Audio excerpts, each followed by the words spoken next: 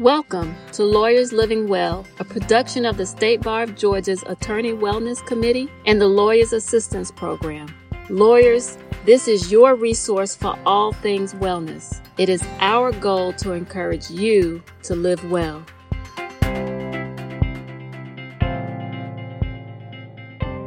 Hello, and welcome to this episode of the Lawyers Living Well podcast.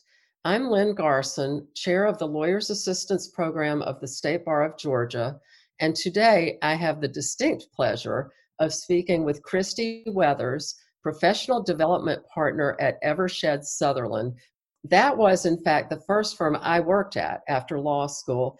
It was a great firm then. It's a great firm now, but in my day, there was nothing like the attention to wellness that you have been instrumental in bringing to that firm.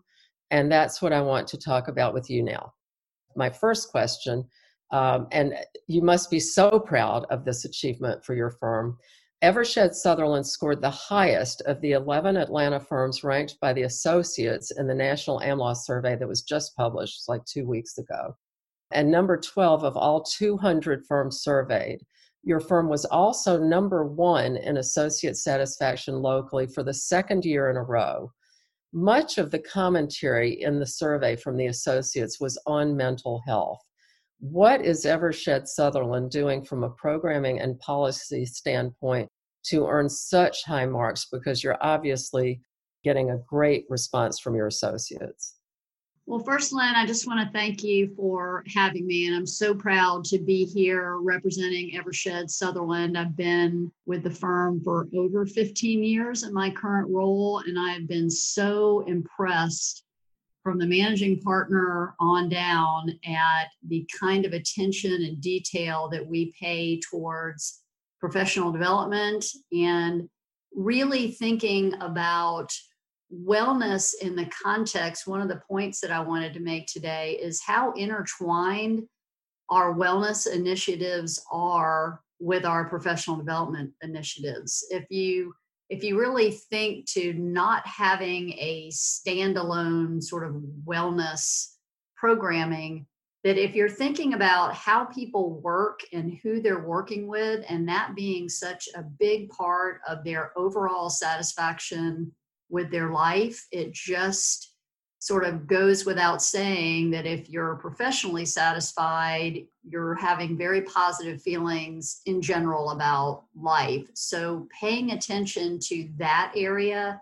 while you're talking about wellness and making sure that wellness is a priority, it's all intertwined. So that is one of the main points that I want to make today, that wellness is not this sort of standalone thing that you can do some programming around it or provide some resources, that it really is a holistic way of looking at how people are developing within your law firm, the experience that they are having overall. And I think some of our rankings reflect that overall experience, which includes how you're feeling about how you're taking care of yourself and what a priority it is to you in terms of not only doing your best work, but how you are servicing your clients.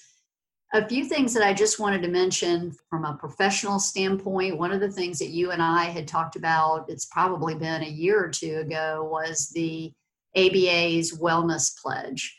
And one of the things that we signed on 2-ish years ago, and it has really helped. And I want to encourage anyone who's listening to this podcast to be thinking about, if their firm is not already a signatory to that pledge, to be thinking about looking into it, figuring out who at your firm would take on the responsibility of managing, being a part of that pledge. It really does help you house how you're thinking about wellness is a big picture. And that includes the programming. How are you going to keep the word out there? How are you going to periodically remind people about those resources? One of the things that we first did when we signed on to the pledge was to house everything. We have 2 wellness corners. One is for all employees of the firm, and the wellness pledge does cover all employees, not just lawyers. But we do recognize we have the wellness center for everyone, and then we have a lawyer wellness corner that also houses not only our internal resources around that a lot of firms have around their EAP or their health providers, things like that, but also ABA resources. Most firms pay an ABA fee every year and probably are not taking advantage of some of the programming around the ABA actually provides some CLEs and webinars around health and wellness. And I think that's a way to get that messaging out. A lot of firms are members of PLI, and PLI is another sort of umbrella for a lot of programming, including health and wellness stuff. So making sure that people know that those programs are available when they're upcoming. There may be 2 or 3 in a month or over a series of months. Having a place to house all of that and then to periodically remind folks can be really helpful. And again, just that umbrella of thinking about it, paying attention to it. What are we providing? How are we thinking about this in terms of the wellness part? And really having people start thinking of it as part of their professional development. It's almost like a competency that in order to develop professionally, you do have to be thinking about how are you taking care of yourself and how are you taking care of those who are working with you and for you. So just some introductory thoughts on that. And I don't know if you had any follow-up questions on that. I'm happy to kind of expound upon that. Well, I do, because that's a pretty unique model from what I've seen around that holistic approach to it, because tons of firms have wellness programs. Many firms have, I'm glad to say, signed the ABA Wellbeing Pledge, including my firm, Baker Hostetler. And I know exactly what you're saying about the programming and how that gives you a framework in which to house everything. But it's a bit different the way I'm hearing you talk about it, because most of what I hear is it's a silo. Mm-hmm. It's sort of like folks talk about wellness as a silo, and you're not at all. And I think that must be a big reason why you got such high marks in this survey, because you're integrating it so well. I mean, the survey pointed to the focus on billable hours and lack of boundaries is what associates talked about as their biggest issue with big law firms. And by lack of boundaries, I mean the on-call 24/7, you're always supposed to respond. And the expectation is that you will, and your response will be immediate and comprehensive, and that you'll leave whatever function you're at, you'll pull out your laptop, you'll work for the next 3 hours, and you'll be fine about it. And I get the tension there. It's not like it's a no-brainer, because we're in a very competitive profession. Nobody wants to say no when a client calls. It's a client-driven profession. And whether it's 10 p.m. at night or 12 noon on Christmas Eve day, which I have personally experienced, and I'm sure you have too, nobody wants to say no, but you're doing something right. And I'm very curious what you're doing to address the concern over billables and boundaries in a way that's so clearly working for your associates. And I suspect it's the fact that your wellness is not a silo. That's part of it anyway. Well, one thing, you're pointing on something that law firms, especially now, we're 6 months into remote working with, many more months ahead of continued remote working, and then probably some sort of hybrid after that, depending on how this affects the marketplace. But you're touching upon something that has really started surfacing now. The first 3 or 4 months was, well, what are we all doing and how are we going to manage all of this? And now it's starting to settle out to really think about how does being at home impact how you're going to develop and maintain relationships. And I think we all know law is a huge part of practicing law is relationships. And how are we going to get feedback? And how are we going to make sure we're getting the work we need to develop if we're a younger lawyer or a new lawyer to the firm? So one of the things that we have been talking with our associates about, and we actually have a partner panel that we're doing on October 7th, that is also something that if somebody from a firm is listening today and has not done something like this, I would highly recommend it. to talk about one of the things that our associates have said, and I'm sure associates at other big firms have been saying, is that working from home does provide a lot of flexibility, but it does result in the boundaries, being blurred, if not completely kicked to the curb. If you're going to get some other things done, no matter whether that's around childcare or other things that you need to take care of in your day that are non-work related, and then you pick up with something after what you think might be work hours, or you have calls that are after work hours, and then all of a sudden your work day becomes no hours intertwined. It just becomes whatever it is, maybe very early in the morning to very late at night, because you've got so many things going on in between.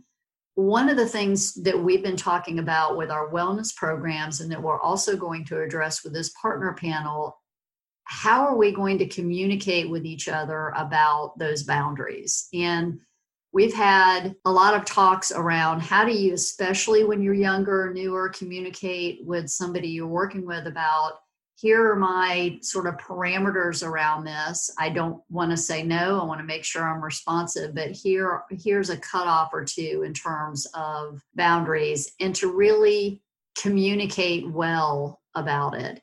And part of the reason we're doing the partner panel, and our managing partner is involved in that, is to talk about it very broadly, so that we also all know that within a big law firm, you've got a lot of individual businesses going on. So we may say this from a very broad standpoint, but then somebody working in a particular group with a particular partner says, I've tried to have that conversation and it doesn't seem to go over well, or it doesn't seem to establish the boundaries.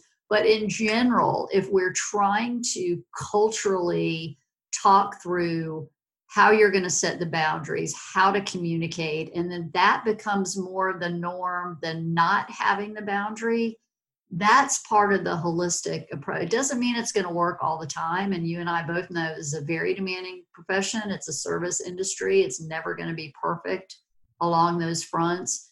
But the more communication, the better around boundaries and how we're going to navigate those boundaries, and more communication around how you're checking in with people, how you as a new person to a firm are starting to establish relationships when you're entirely promote, how somebody who's already been there is checking in with newer lawyers or younger lawyers, how we're navigating all of that now that we're at this 6-month, and now it's going to be longer. The 6-month period, I think, is very critical. There are actually some articles. There was a recent Forbes article. I've seen several psychologists talk about the 6-month wall, which is that period of any kind of change, much less what we've been going through since March. 6 months is you've spent all this time adapting to the quote unquote new normal. Now you've gotten your head around it, and all of a sudden you feel like you've hit a wall. And you're not sure what that wall is. Things were kind of clicking along. You had gotten into a routine around, okay, this is the new normal. And the psychologists are saying that is the 6-month wall that has to take, and it's another month before you can kind of get over that. And you kind of have to be kind to yourself during that time period to get through that wall while you're adapting to the new thought of, okay, this is not just 6 months, it's going to be a longer period. And now I have to readapt my thinking again to figure out how that looks over the next 3 months, 6 months, because there's uncertainty about how much time there is.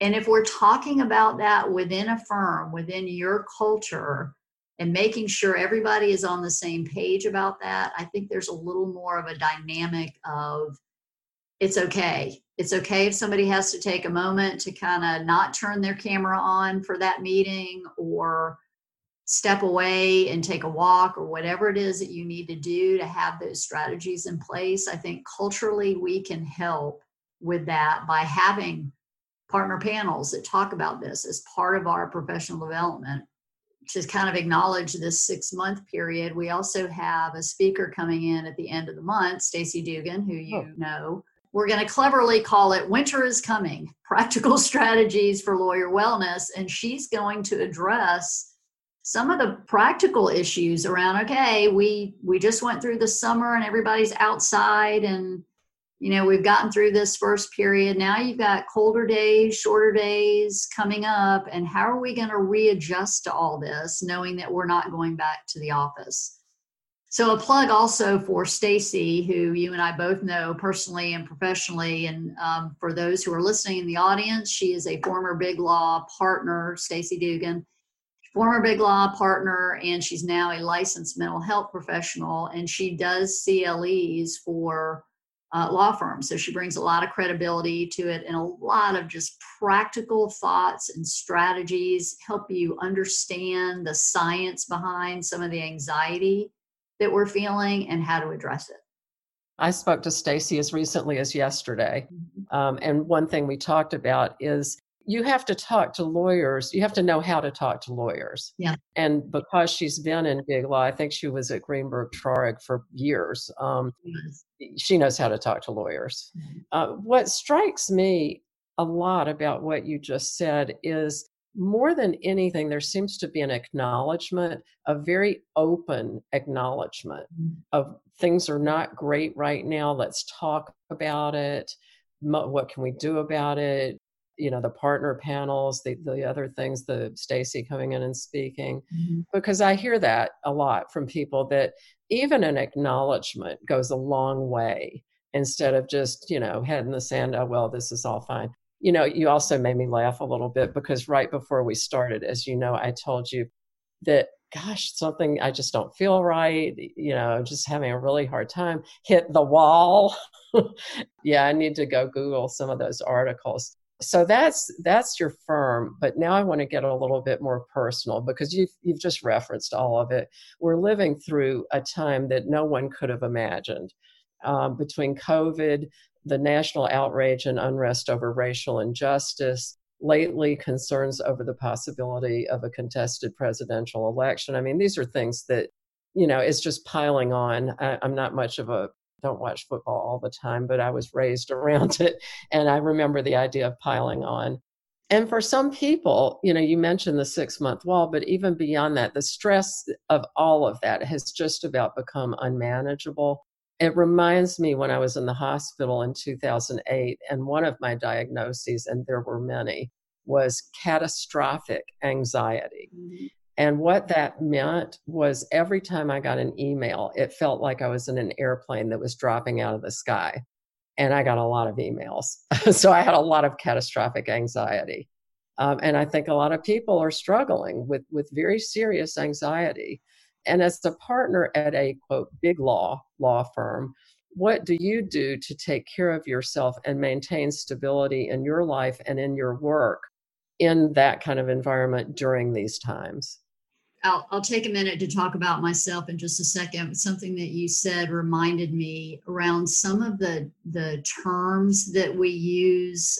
There was one of my favorite stories is one of our retired partners. We had a meditation course, and it happened to be that a partner who had left the firm and who had started doing CLEs around meditation and breathing, we had him come back in. Again, just the credibility of him having been a partner, and now he was spending his time in this particular area.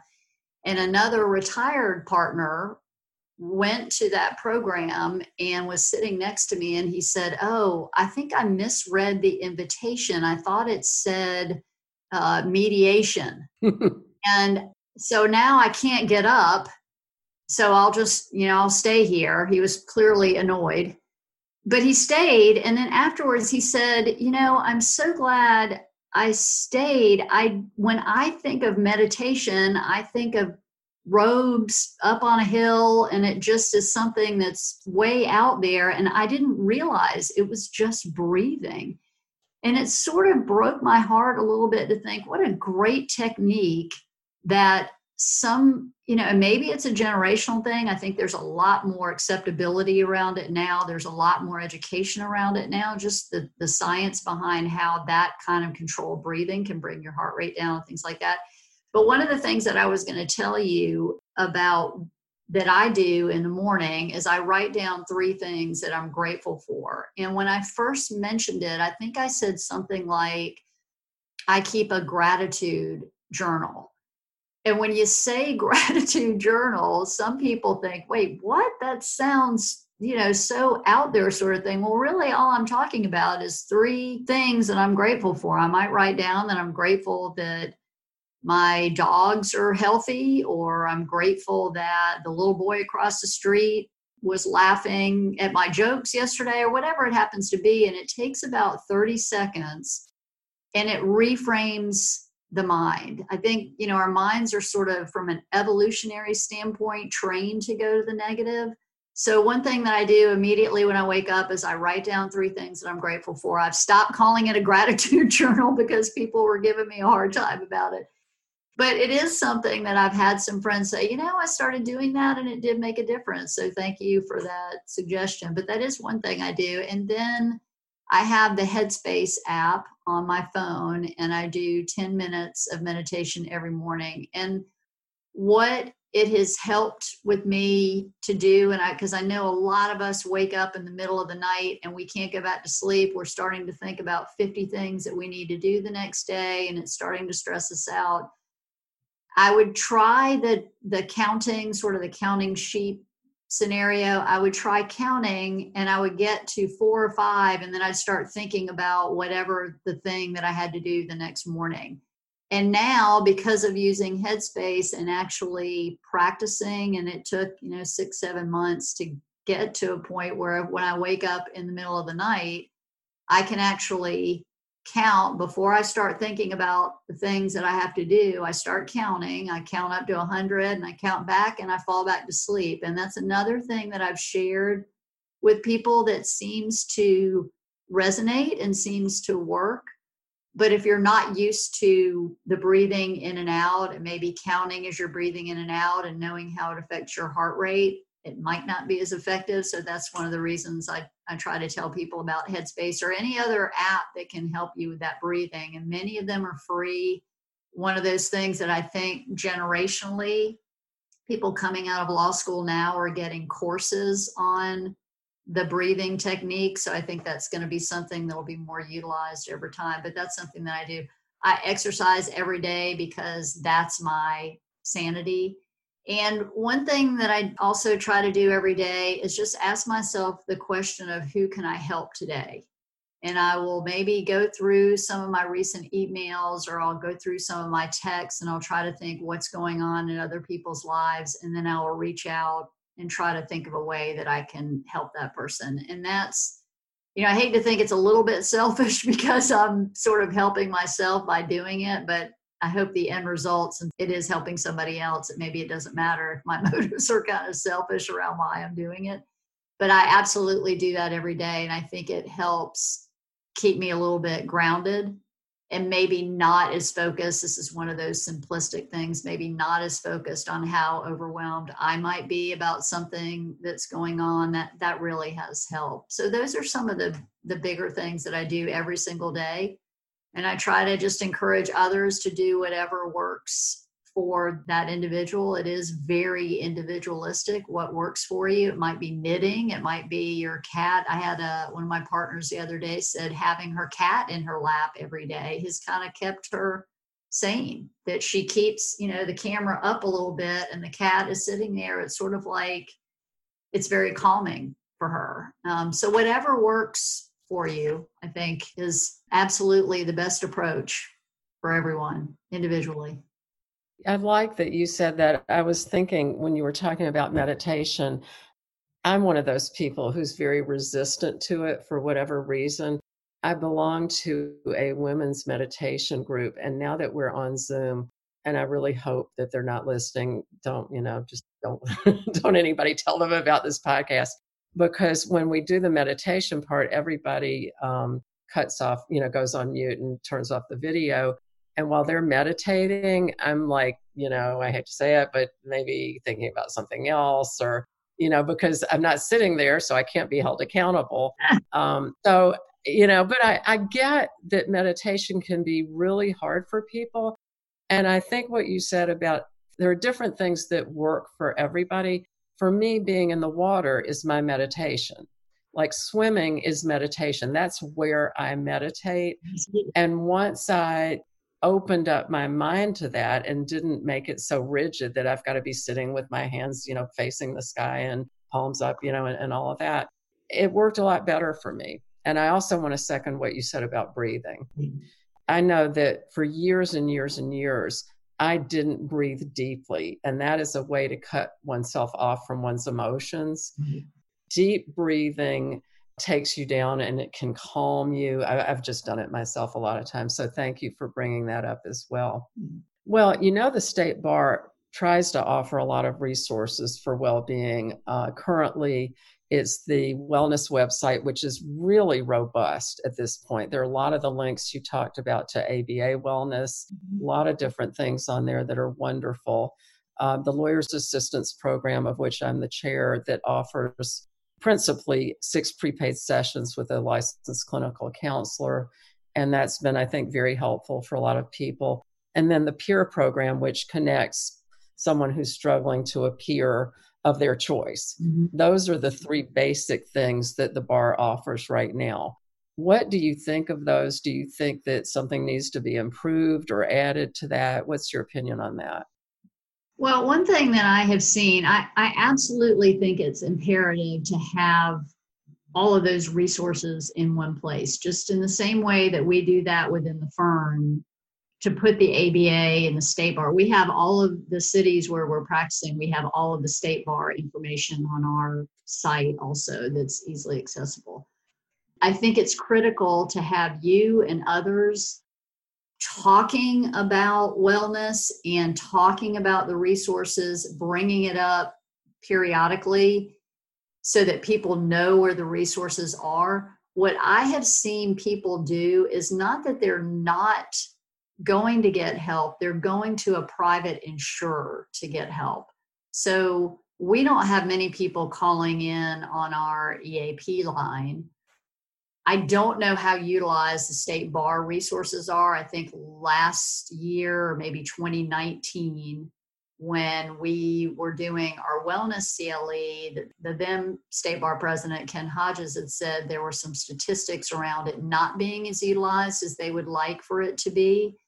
But one of the things that we talked about as a group, and there were some in the audience who had utilized it and it had saved their lives. So it's certainly a resource that you want to keep.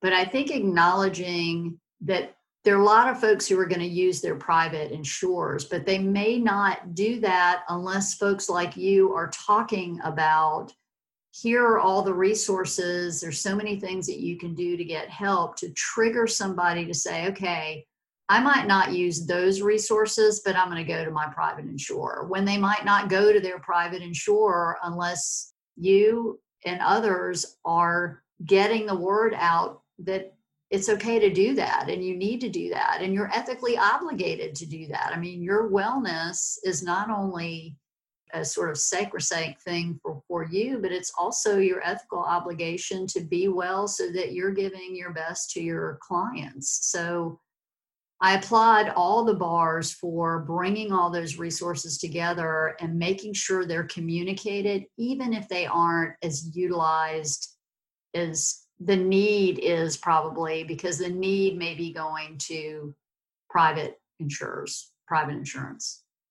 Well, I agree with you. The critical piece is for people to go get care, right, if they need it, wherever they get it. Right. That part doesn't matter, but just that they go to get care, because traditionally, as we both know, lawyers can be pretty resistant right. to that, unfortunately.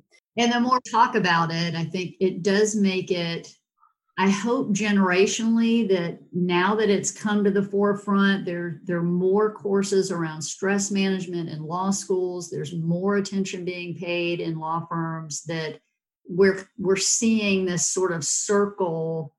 We're getting closer to the other side of how those resources are going to be utilized, but making sure that people know it's okay. Absolutely. Absolutely. Now, you mentioned generationally, and you've mentioned it a couple of times. I'm just curious. I've noticed very much so that things are quite different for the younger generation than they are for the older generation. It's much easier for them to talk about mental health and substance use and wellness. The idea of not going to get care when they need it is actually foreign to them. And mostly they come out of environments in law school where there's tremendous attention and support for wellness.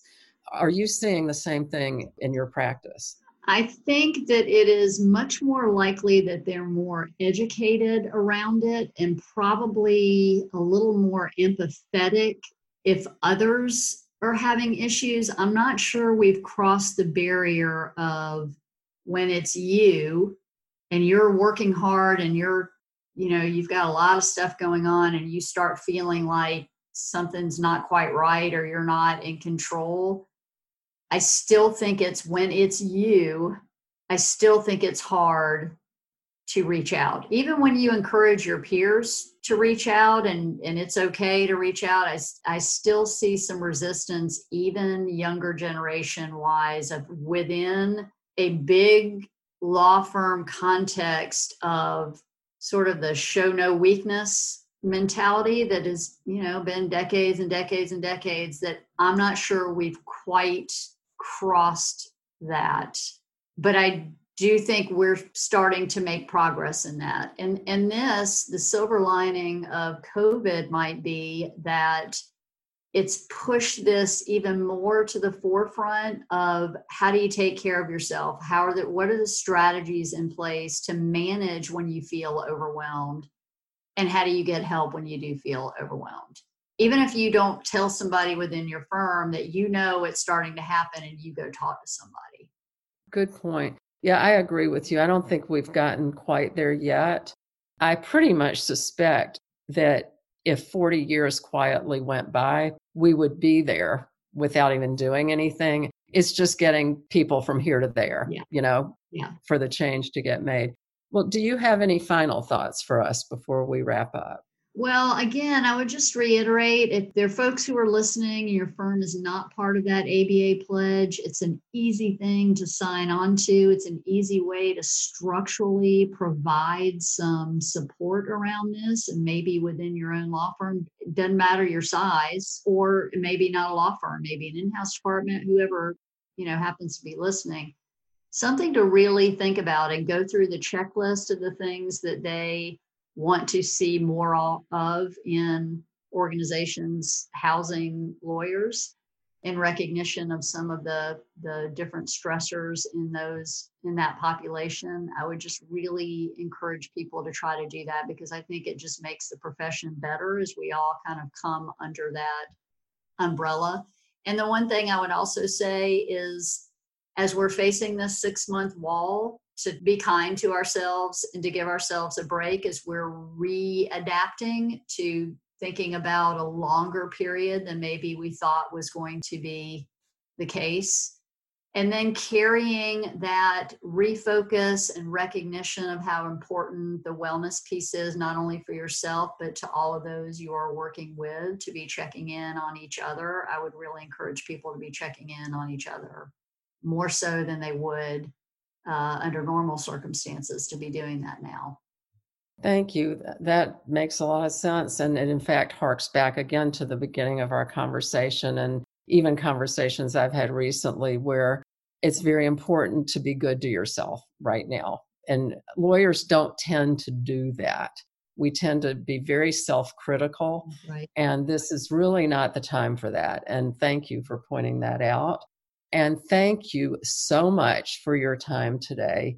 Again, I mean, the achievement that your firm has made with the AmLaw survey is outstanding, and I congratulate you and the firm for that. I hope you'll continue to be safe and well. I hope the same for all of our listeners, and please join us again for another episode of the Lawyers Living Well podcast. Thank you again.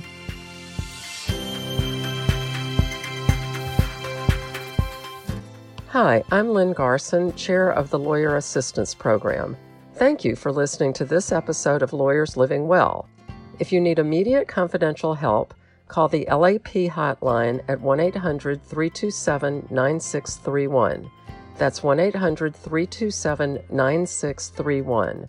You can also visit lawyerslivingwell.org for more wellness resources through the State Bar of Georgia. That's lawyerslivingwell.org. We hope you can join us next time.